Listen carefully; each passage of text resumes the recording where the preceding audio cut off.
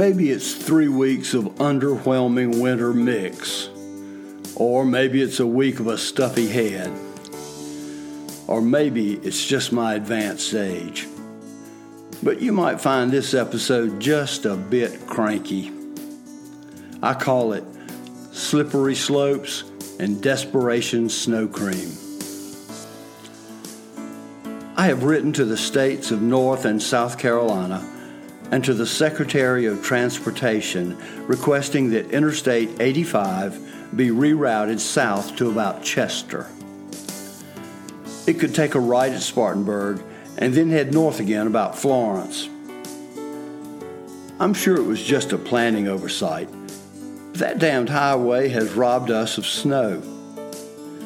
How many times have you watched the weather and heard beautiful, fluffy snow from the mountains down to I-85?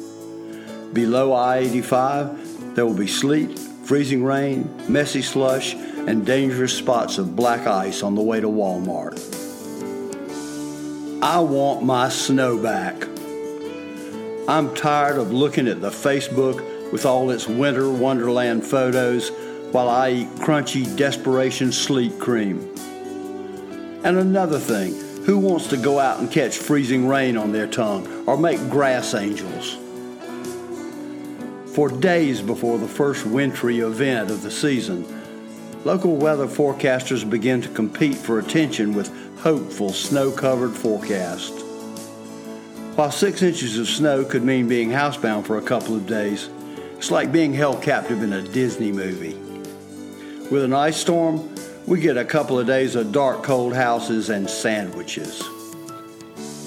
Now, I do enjoy sitting in my car outside Home Depot to watch the newly transplanted folks from Ohio or West Virginia carrying out snow shovels and great expectations.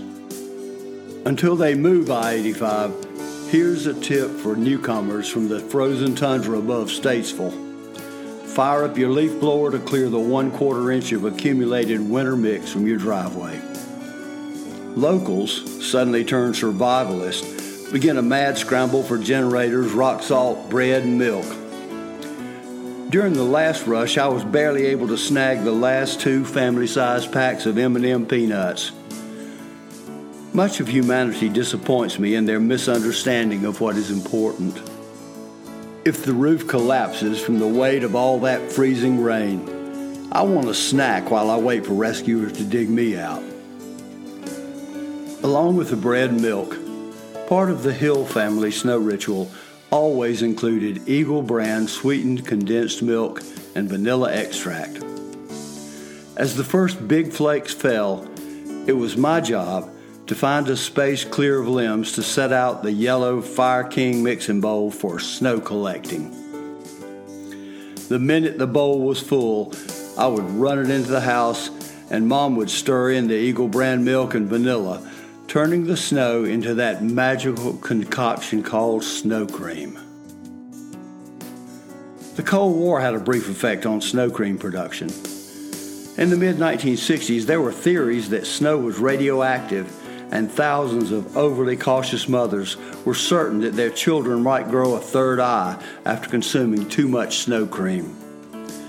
In the South, where snow cream was manna from heaven, we were willing to risk a little genetic mutation. Back in the old days, we senior citizens do revere the old days. Before weather reports were called Storm Center or Severe Weather Center, we would watch WBT weatherman Cloudy McLean point to what looked like a hand-drawn map and tell us snow was coming. That was about as far as predictions went. Then came the waiting. I was always up early when snow was predicted. So early that I couldn't tell if the ground was green or white, much less whether anything was falling through the blackness. As the sun finally dragged itself above the horizon, it brought disappointment or elation. If the ground was covered, school was out of the question. If snow was falling but not covering the ground, then a second wait began. I would tune my transistor radio to WRHI in Rock Hill to wait for school closing announcements. Somewhere in the gloom of morning, the school superintendent was driving around the worst roads trying to make the right call. We kids all knew what the right call was. Once the decision was made and we heard the radio announcement, we were busy putting on layer after layer of clothes, and after half a bowl of Wheaties, we were out the door. Fort Mill would get 2 or 3 good snows a year. That was enough to get out the dish pans, trash can lids, cookie sheets, and Coca-Cola signs and roam the neighborhoods for the perfect sledding slope. Sometimes even water skis were used with limited success. Every hill in town was utilized. A few older boys, throwing caution to the winter wind, even gave Main Street a try. After all, what's an accident or collision with a train compared to the thrill of an illicit sled ride? And birds. Did I mention birds? While local prognosticator J.B. Mills predicted the number of snows according to the number of fogs in the fall, my mother could always predict the amount of snow by the number of snowbirds, juncos to be precise, who showed up to beg for a handout. We would scatter pieces of wholesome bread on the porch for the little gray panhandlers. White bread, or light bread as we called it, is shunned these days because it has no nutritional value. The birds were more than glad to get the bread, and I believe the layer of fat they developed helped keep them warm on chilly days.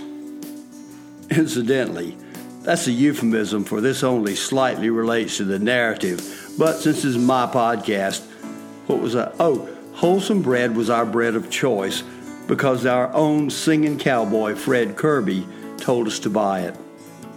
So did Arthur Smith and his band the Cracker Jacks on their weekly show. We all sang along with Fred to Big Rock Candy Mountain and Pretty Little Tweetsie, and like the kids in the bleachers, loved the Little Rascals films. If Fred said buy wholesome bread, then wholesome bread it was. There was a bonus to buying wholesome bread. If you saved 2 wrappers and added 2 rubber bands, you had yourself a pair of southern galoshes. Arthur Smith also told us to buy Tuberose snuff. If your stuff's too strong, it's wrong by Tuberose, mild Tuberose. But Fred Kirby would never encourage tobacco use for kids. We had so much snow in the 1960s that downhill skiing became popular in the North Carolina mountains. Blowing Rock Ski Lodge, later Appalachian Ski Mountain, opened its slopes in 1962, and every scout troop and church youth group signed up for the trip.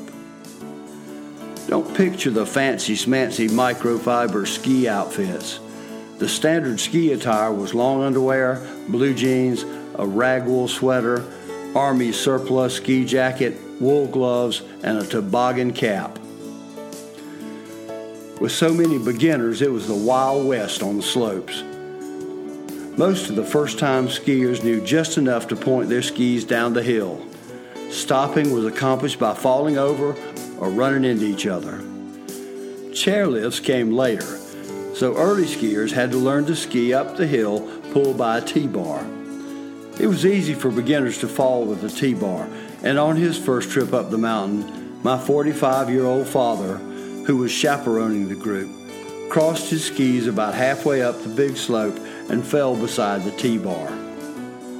Unhurt and undaunted, instead of skiing down and starting over, Dad worked his way to the top, walking sideways on his skis. By the time he reached the top, he was exhausted, and after a fall-filled downhill trip, decided that the warmth of the lodge and a hot toddy were the better part of valor.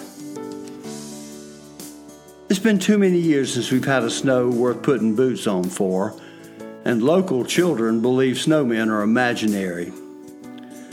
I'm sure our snow conditions will improve as soon as the new South 85 route is in place. I don't expect credit for the suggestion. Maybe just a bronze plaque on a small bridge over some nameless creek.